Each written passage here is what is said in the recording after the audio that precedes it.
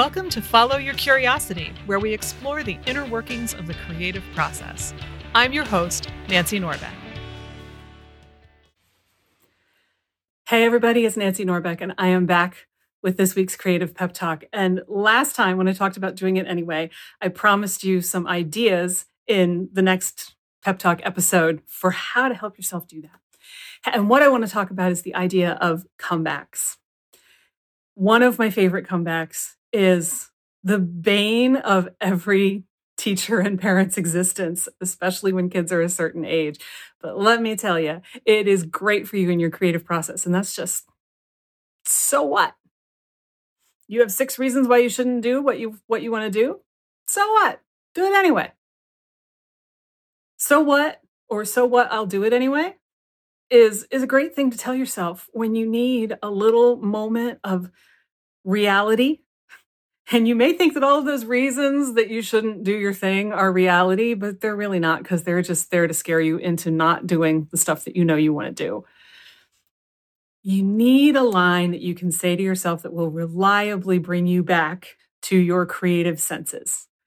So if "so what, I'll do it anyway" doesn't work for you, come up with your own. Use a variation. Use anything that sounds good to you. I mean, you can use a line like, "Don't let the perfect be the enemy of the good," which is a well-known expression. There's no reason that that's not a great comeback. Or you may need to actually yell at the voice of the art teacher that still lives in your head who told you your work was no good. That's a great case for "so what?" But you may need to be more specific. You may need to say, "Thanks for your input. I'll take that into consideration as I go ahead and do what I want to do anyhow, because it's none of your business." Which is a little long, but you get the idea. If you are not sure what comeback to use, think of it this way. What do you need to hear to counteract the effects of the voices, real or imagined, that are telling you that you're not any good, that you shouldn't do this work, that it's not worth it, that it's a waste of time, that you're not going to accomplish anything, that you're too old? Your reasons can be so varied, and therefore potential comebacks should be too. So what works with all of them? But if you need something more specific, ask yourself, what do I need to hear right now? And you may initially feel like Stuart Smalley from SNL, but Stuart Smalley kind of had a point. I mean, yes, it was meant to be a parody and it was meant to be funny. But the fact is, we all need to hear stuff about ourselves that we often didn't hear from the places that we were supposed to get it from.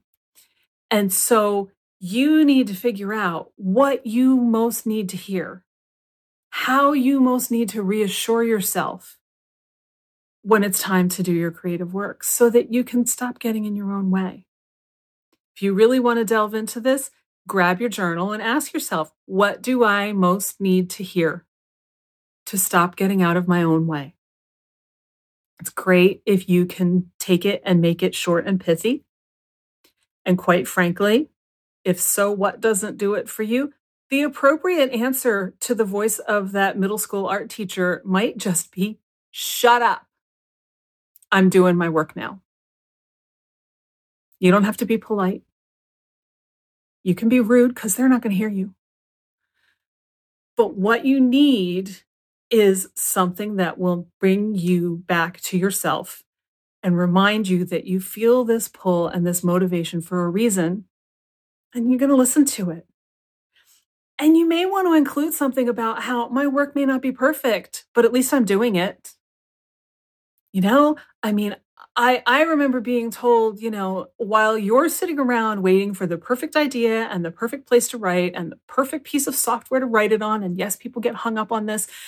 I answer questions on Quora from time to time, and I swear they will ask me, is it better to write in Word or in Google Docs or in Scrivener? And the only right answer is, which one will make you happiest while you're writing? Which one will not get in your way? Which one do you like best? Use that one. If you want to write on paper, one of my grad school advisors wrote on paper in fountain pen. That's the right answer. right?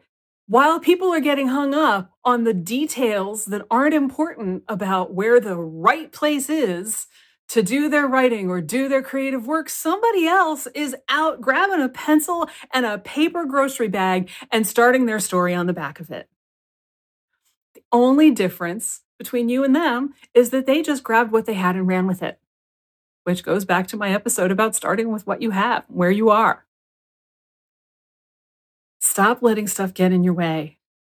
And one of the best ways to do that is to use comebacks to keep you from getting sidetracked by things that just don't matter.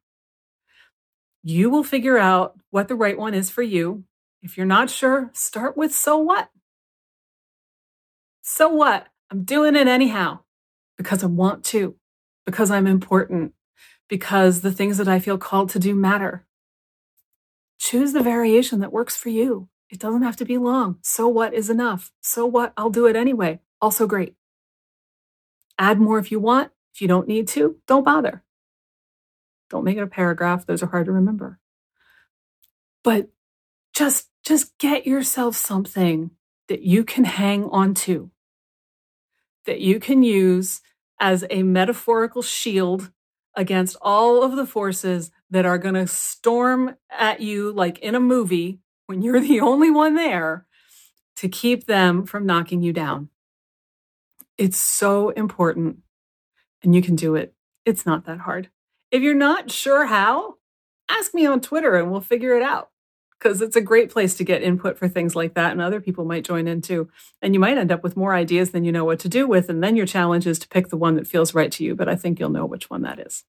So do it anyway. Come up with a comeback that will be your sword and shield against the voices that tell you not to. And with that, I will see you next time. If this episode resonated with you, don't forget to get in touch on any of my social platforms or even via email at nancy@fycuriosity.com and tell me what you loved. And if you're feeling a little bit less than confident in your creative process right now, and you haven't yet signed up for my free email series on 6 of the most common creative beliefs that are messing you up, please check it out.